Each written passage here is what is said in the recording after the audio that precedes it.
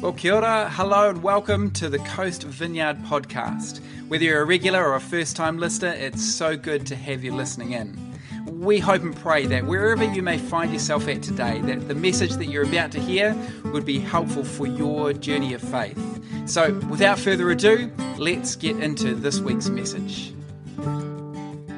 My name is Nick, and I'm the husband of Liesel and the dad of Amo and Gabriel. And for your enjoyment this morning, I get to open the batting, so to speak, for 2024. I'm not one for resolutions, but I do recognize the opportunity for a fresh start. Fresh start's a good thing, right? So I'm hoping to bring, maybe for some of you, a fresh perspective on the God that we know and love. My question in preparing for this morning is, what could I give you that you could carry into the year that could hold meaning and could be something that you'd hold on to and could mean something for you for 2024 and hopefully the rest of your lives? I'm not going to give you 5 tips to make 2024 amazing. I'm not going to tell you to read through the Bible in a year or to have a consistent quiet time. Those are good things and you should look at doing that. But what I would like to talk about is how we relate to God as a father. Now, I mentioned my kids, and one of my kids is exactly like me. It's my daughter. In terms of her temperament, she's just like me. Do you want to see her? I'm not going to ask her to stand. She's in the room, but here's a photo. Isn't she wonderful? Can you see that she's just like me? Little different, eh? Little different. I think the only thing that we have in common physically is that we're really short.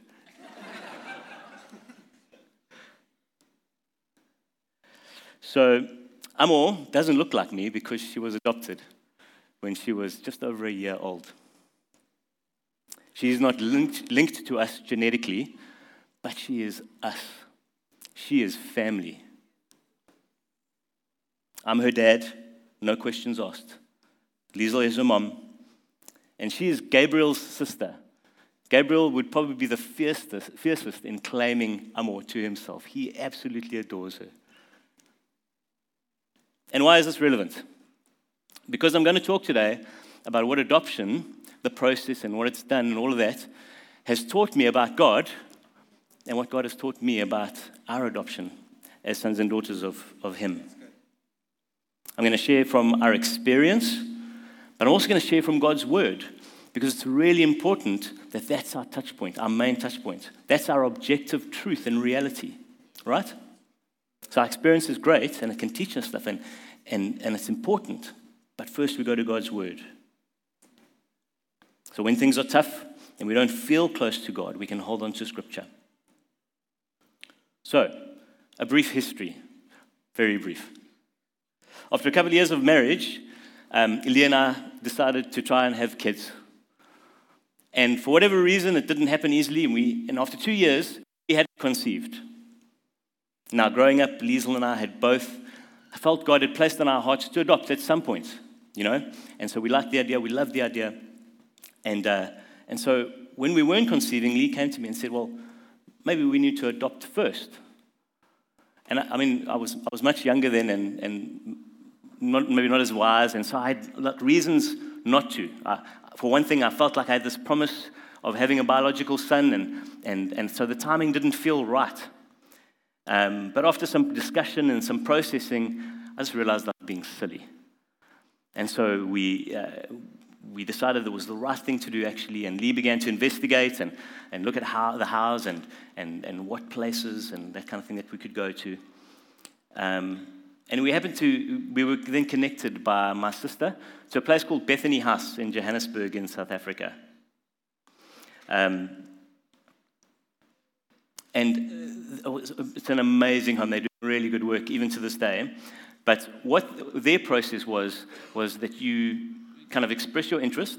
They then take you through some mandatory training. You can't adopt them without going through their training. It's called advanced parenting training. And so if you ever want some input from an advanced parent,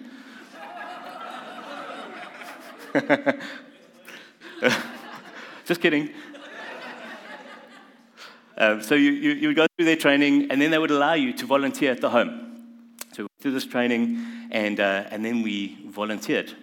And what they say, in their words, because it's a Christian home, or a home run by Christians, and they say that you come and meet all the kids and allow God to show you the child that He has for you. All right? Now, before I move on, I need to make a little confession.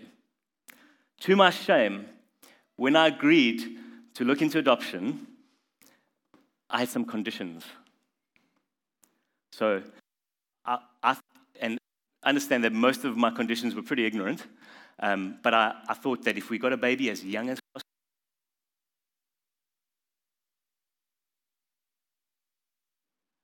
there we go, I'm back. Okay, so I thought that if we got a baby as young as possible, then it would be the easiest then to integrate the baby into our family. All right? The second thing I wanted was a straight, simple adoption. Should we change? Can you hear me? Okay, this just means I can only use one of my hands. So I wanted a straight, simple adoption because I didn't think that I could deal with the possibility of a child being taken from us after the fact. And then my third condition was that I wanted a boy because I thought it would be easier. It would be something that I knew. But that's naive, right? Because I don't think any parents know what they're doing until they've done it. Liesel had no conditions, except maybe for a preference for a girl. So volunteering was a crazy, crazy experience, right? So we were taken into this home. We came in through the kitchen and through a little room where some of the babies were asleep, and into this kind of lounge and garden area where there were about 30 children from the ages of less than 1 to 6. That's 30 children under the age of 6. Is the mic okay? Is it just me? Okay, it's just me. Understandably, these are children that have been removed from their families or orphaned in some way. And so they were all desperate for attention. It was intense. And for us, especially so, because we're considering, looking at all of these kids, trying to understand, what God is showing us. In all the chaos, we're hoping to find some kind of indication that this is the right child. This one here, out of all of this one here. What was God showing us? Now, at some point in the day, I'd gone to the kitchen, and in coming back from the kitchen through that room where the sleeping kids were, I looked down and I saw this little one had stood up in her cot, holding on to the side of the cot, looking up at me. And I looked down and I saw this beautiful little afro and this perfect, set of perfectly round little lips. And I said, "You are cute." That's something I say to this day. And I picked her up and took her through to Liesel in the lounge. Amogelang was her name, and she took to Liesel quickly and stayed close. Whenever we tried to kind of share our attention with any of the other kids, Amo would crawl right back to us, climbing over the other kids and pushing them aside. She needed to get in there. And I think that maybe she just enjoyed our attentions, but I believe that she had already chosen us. On the trip home, Leah and I chatted it through, and it was clear to both of us that only that little Amogelang had made an impression on us. Liesel was sold out. I was thinking, impression, I was being cautious, maybe. But Liesel was done. She knew. And so we decided that when we visited the following week, we would go and spend some time with her in particular and get to know her. When we arrived the following week, we couldn't find Amo anywhere. And after a little while, Liesel spotted her towards the back of the playground in the arms of a woman who we thought was Amo's mom. Forgive me, but I was devastated. In South Africa, if there's a chance of reconciliation with a family, then they'll favor that over adoption. And so we thought that our chance was gone. I was gutted. But it turned out the lady holding Amo was just another volunteer. Even after I know the truth, I was so deeply affected. After I knew the truth, sorry. I literally, and I mean literally, not literally figuratively, I literally sulked the rest of the day. And I still don't quite know why, but it's like I didn't know what to do with the idea of losing Amo. We had met her once before, and I didn't know, I couldn't, I felt this, I had this deep sense that I couldn't lose her. It was obvious that while I was playing it cool the week before, something deep had happened in my heart. From then on, we visited Amo often. She was in the home, and we lived about 65 kilometers away. So every 2 or 3 days, we would drive a 130-kilometer round trip to visit her. We'd pop in at the home, take her out for the day, and do something cool, and then take her home again. We were able to do that for Christmas Day of 2009 as well. And it was such a great day. But on Christmas Day, we also realized that there was this funny little pattern developing, and that when we would get to the home, to take her from the home, take her from the house mothers, she would get upset and she would cry, like she wouldn't want to leave them. And we would take her and she would get over it, and we'd spend the day with her, and we would take her back and she would cry to leave us. So every time we collected her or dropped her off, there was this like difficult moment for her. You can understand for this little 14-month-old girl how confusing it must have been. And so after Christmas, in consultation with the social workers, we decided to stop with those day visits and rather push to place her in foster care with us. And so, on January 6th, 2010, Amo came home with us. And she's been with us ever since. Now, I don't know if you noticed, but I didn't get a boy. Amo wasn't a baby. She wasn't little. And we had to foster her first. So there was that chance that she could be removed for some reason. Now, Lisa likes to remind me that it's because she's God's favorite. That I didn't get what I wanted. But actually, I think it's because Amo is God's favorite. And while we felt from the beginning that Amo was ours, it was in coming home that bonding began to happen in earnest, like for real. Okay? And that was cool for Liesel. Because what happens with an adopted child is when they come into a home, they need to establish a primary bond first. And so that happened with Liesel, but I was like just some guy in the house. Like Amo had no time for me. And it was right, but it wasn't great for my ego. So as difficult as it was, because I had this huge sense of love for this little thing, and all I wanted was some of that back, but she wasn't there yet. And but the good news is that slowly but surely she came around and she realized how wonderful I am. So it took a while for us to bond, but once we overcame that hurdle, we haven't looked back. She's a wonderful, wonderful girl, and I'm very proud of her. So it wasn't too long then, so understanding that we had to foster her first. It wasn't long that we decided to push for the adoption. And there was a fair amount of uncertainty around the family situation, and it was indicated to us that it might be difficult to adopt. But we had this amazing moment where we realized, like, if you have biological children, you kind of do whatever you can to make sure that thing happens, right? Like everybody wants a happy, healthy baby, right? And so you do whatever you can to have that healthy baby. So for us, we realized adoption is no different. We needed to do whatever we could to make sure that baby came into our home. So what you might do when you fall pregnant is endure some, I believe it's the mom endures some discomfort when she's pregnant. You might change the way that you live. You might eat differently. You might go for scans and go to doctors and choose hospitals. We had to pay a price as well. Not quite the same, but there was a price to be paid. In our heart, Amo was ours. So if it meant hiring lawyers or going to court or doing mounds and mounds of paperwork, we would do it. And so we began the process. And these moments are tricky when you think about them because it's easy to go to like a worst case scenario. What if something goes wrong? But by God's grace, the whole process was smooth and problem-free. By the end of 2010, the adoption was wrapped up, paperwork and all. Done. Amo was officially, legally, heart and soul ours. And I don't know if maybe this is obvious, maybe it's not, but like from that day one, Amor was our child. Like the legal side is a formality, right? But we needed to have that done. Now, Amor is 15 years old, which means as of January 6th, she's been with us for 14 years. How wonderful is that, eh? She's a wonderful daughter. She's strong, level-headed, well-adjusted. She's beautiful inside and out. And she's got a wicked little sense of humor on the side. I hope you get to enjoy that one day. Amor, I know you're in the room, but just know, my girl, that you make me immensely proud.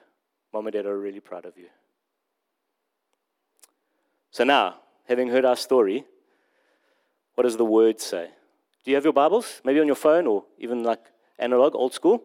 Open them up for me, please, if you will, to Ephesians chapter 1.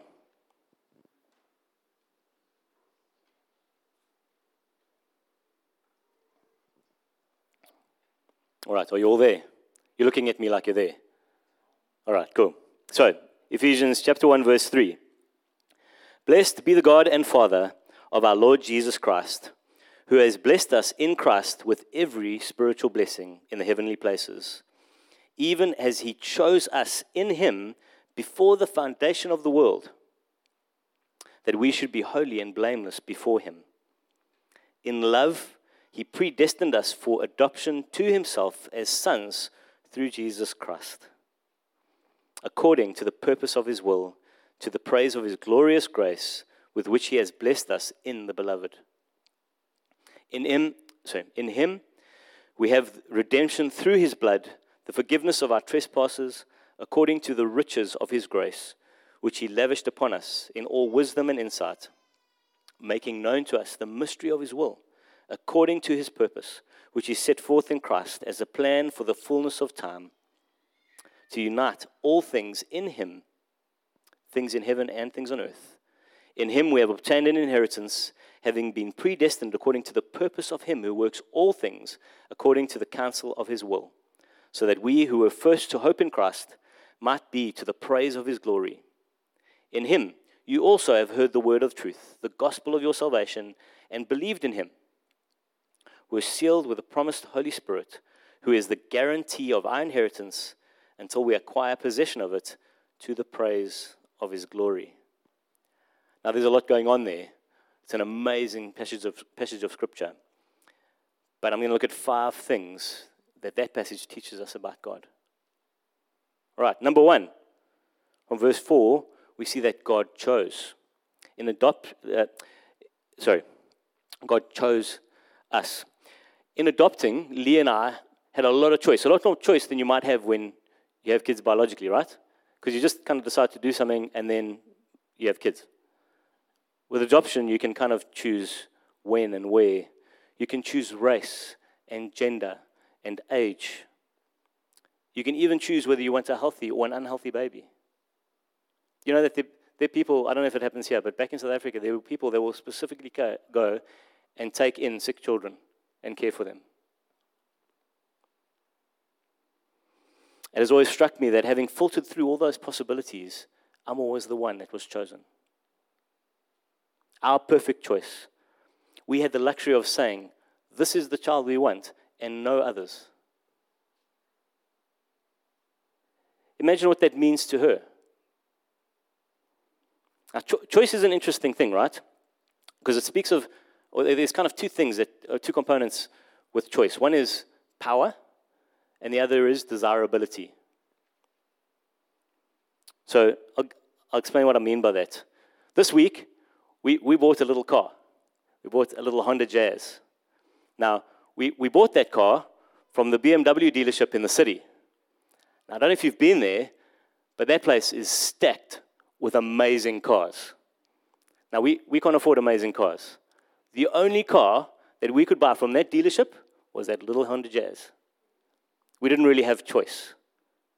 All right? So desirability didn't come in. We couldn't get what we wanted. We had to get what we could get with the power that we had. Right? Now, imagine the scope of God's choice. This all-powerful God that we serve. How can he choose? Presumably, God can do whatever he wants. Within his character, of course.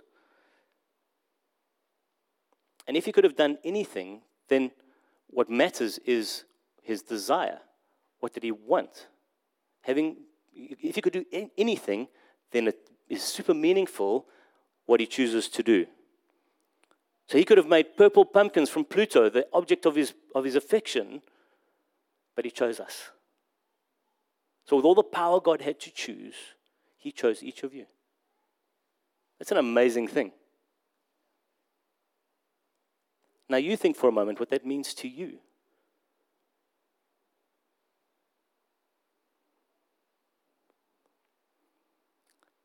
Number 2, we are chosen to be part of God's family. So the choosing is cool, but it's equally cool that we're chosen to be part of the family.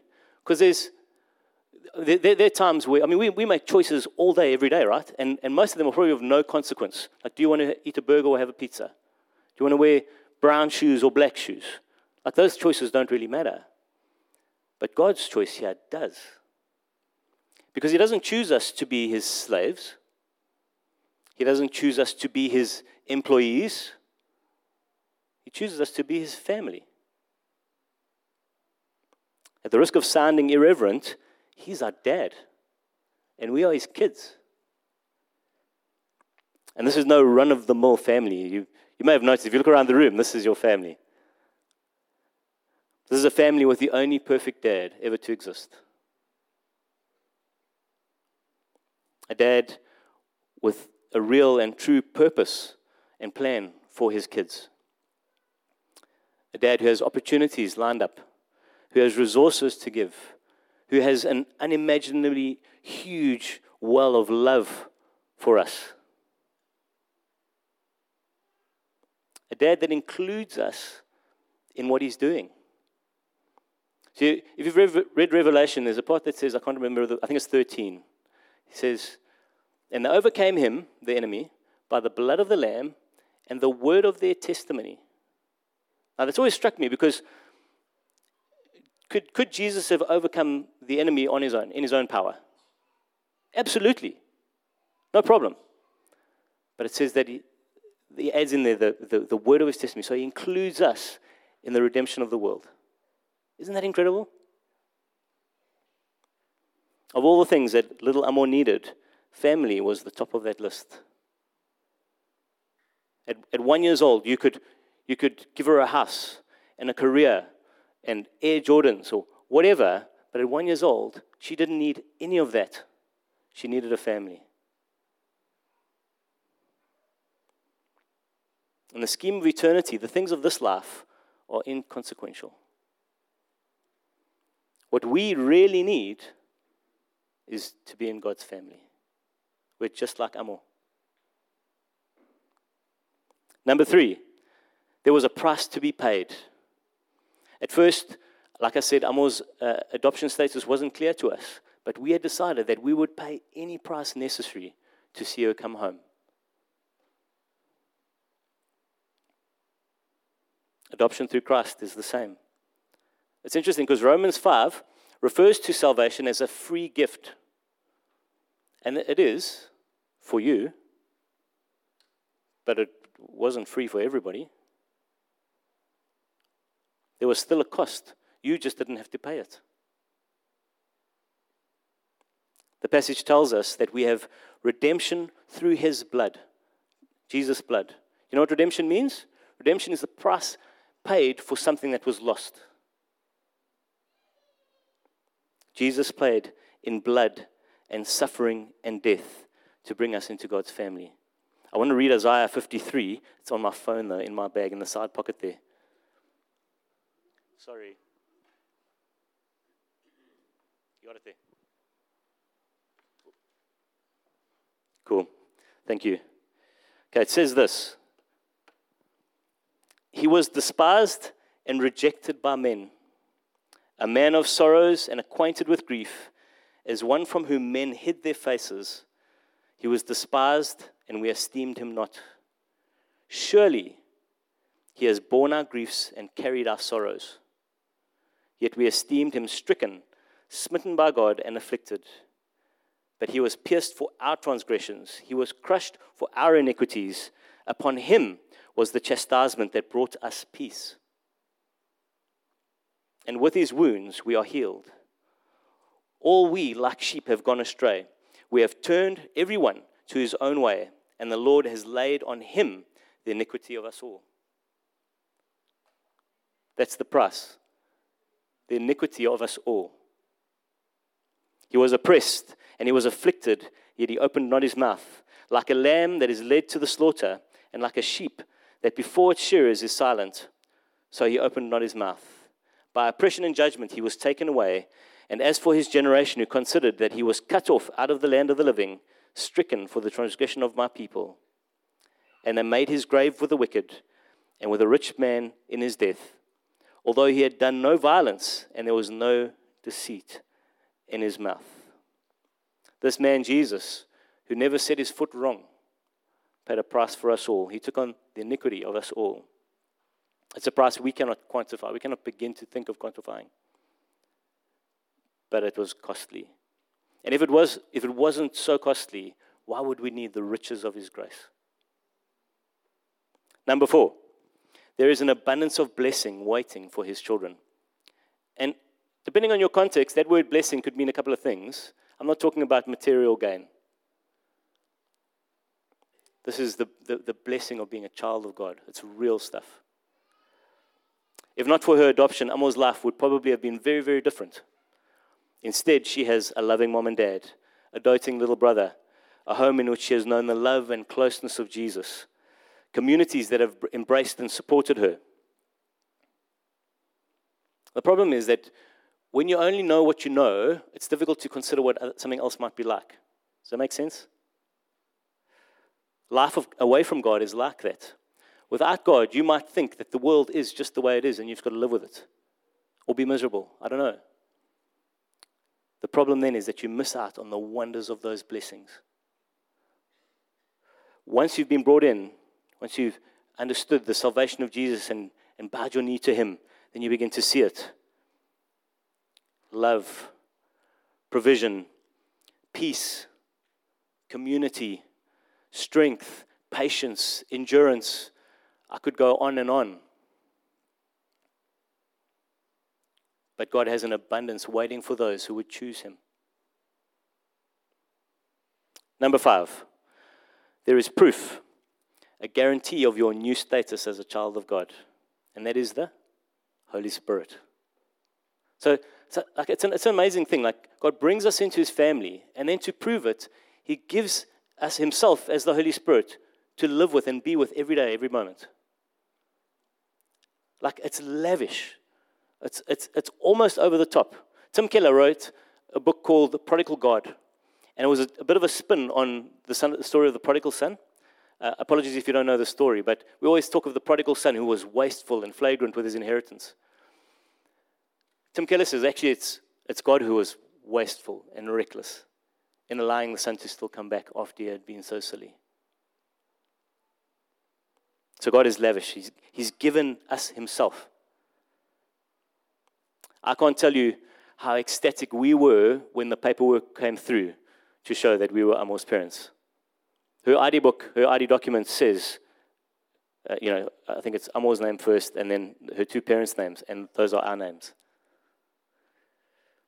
Once we had that, no one could argue. I used to get so scared.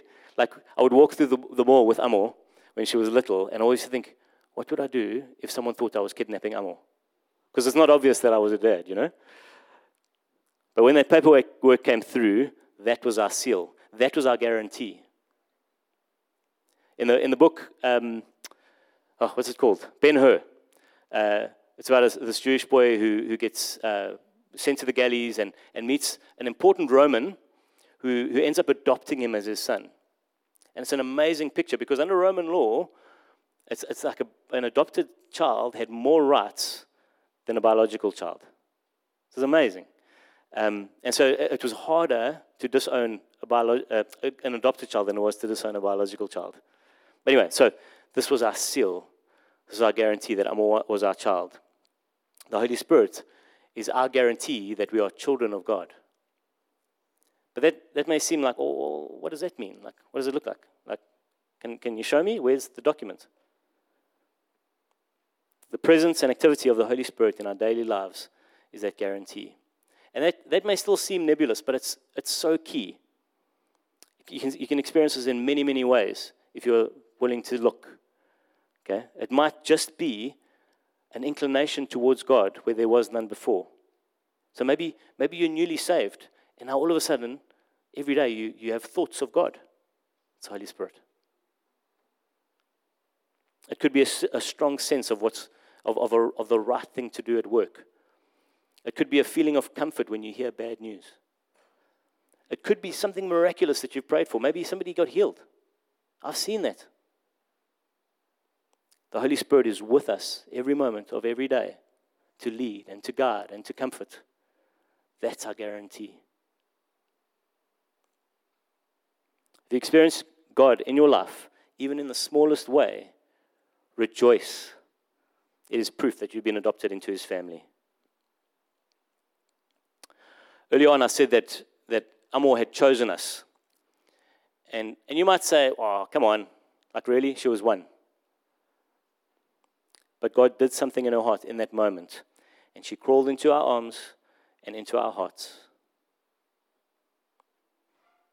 If you're here today, you've heard the truth of God's word. And you're in a similar position to Amor. What will you do? You could leave, disaffected, and carry on the way you were.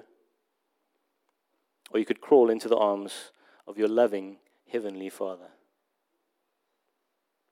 He has chosen you to be part of His family.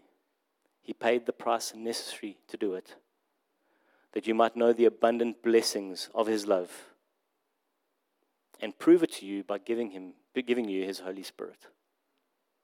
What will you do? There are others of you who are already Christians. You've already given yourself to Jesus in some way, in some place. But people do come to Jesus in different ways and for different reasons. Perhaps you've not heard of adoption, or maybe it's not meant anything to you before.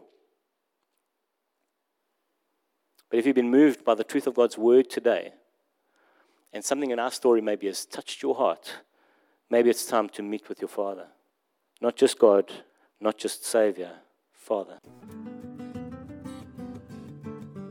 Thanks so much for joining us for today's message. We hope and pray that it's been most helpful. If you are keen to find out a little bit more about us as a church whānau, or you'd like to touch base, then you can go to coast.org.nz, and there you'll find information about our in-person services, online services, various resources and activities. Enjoy the day and be blessed.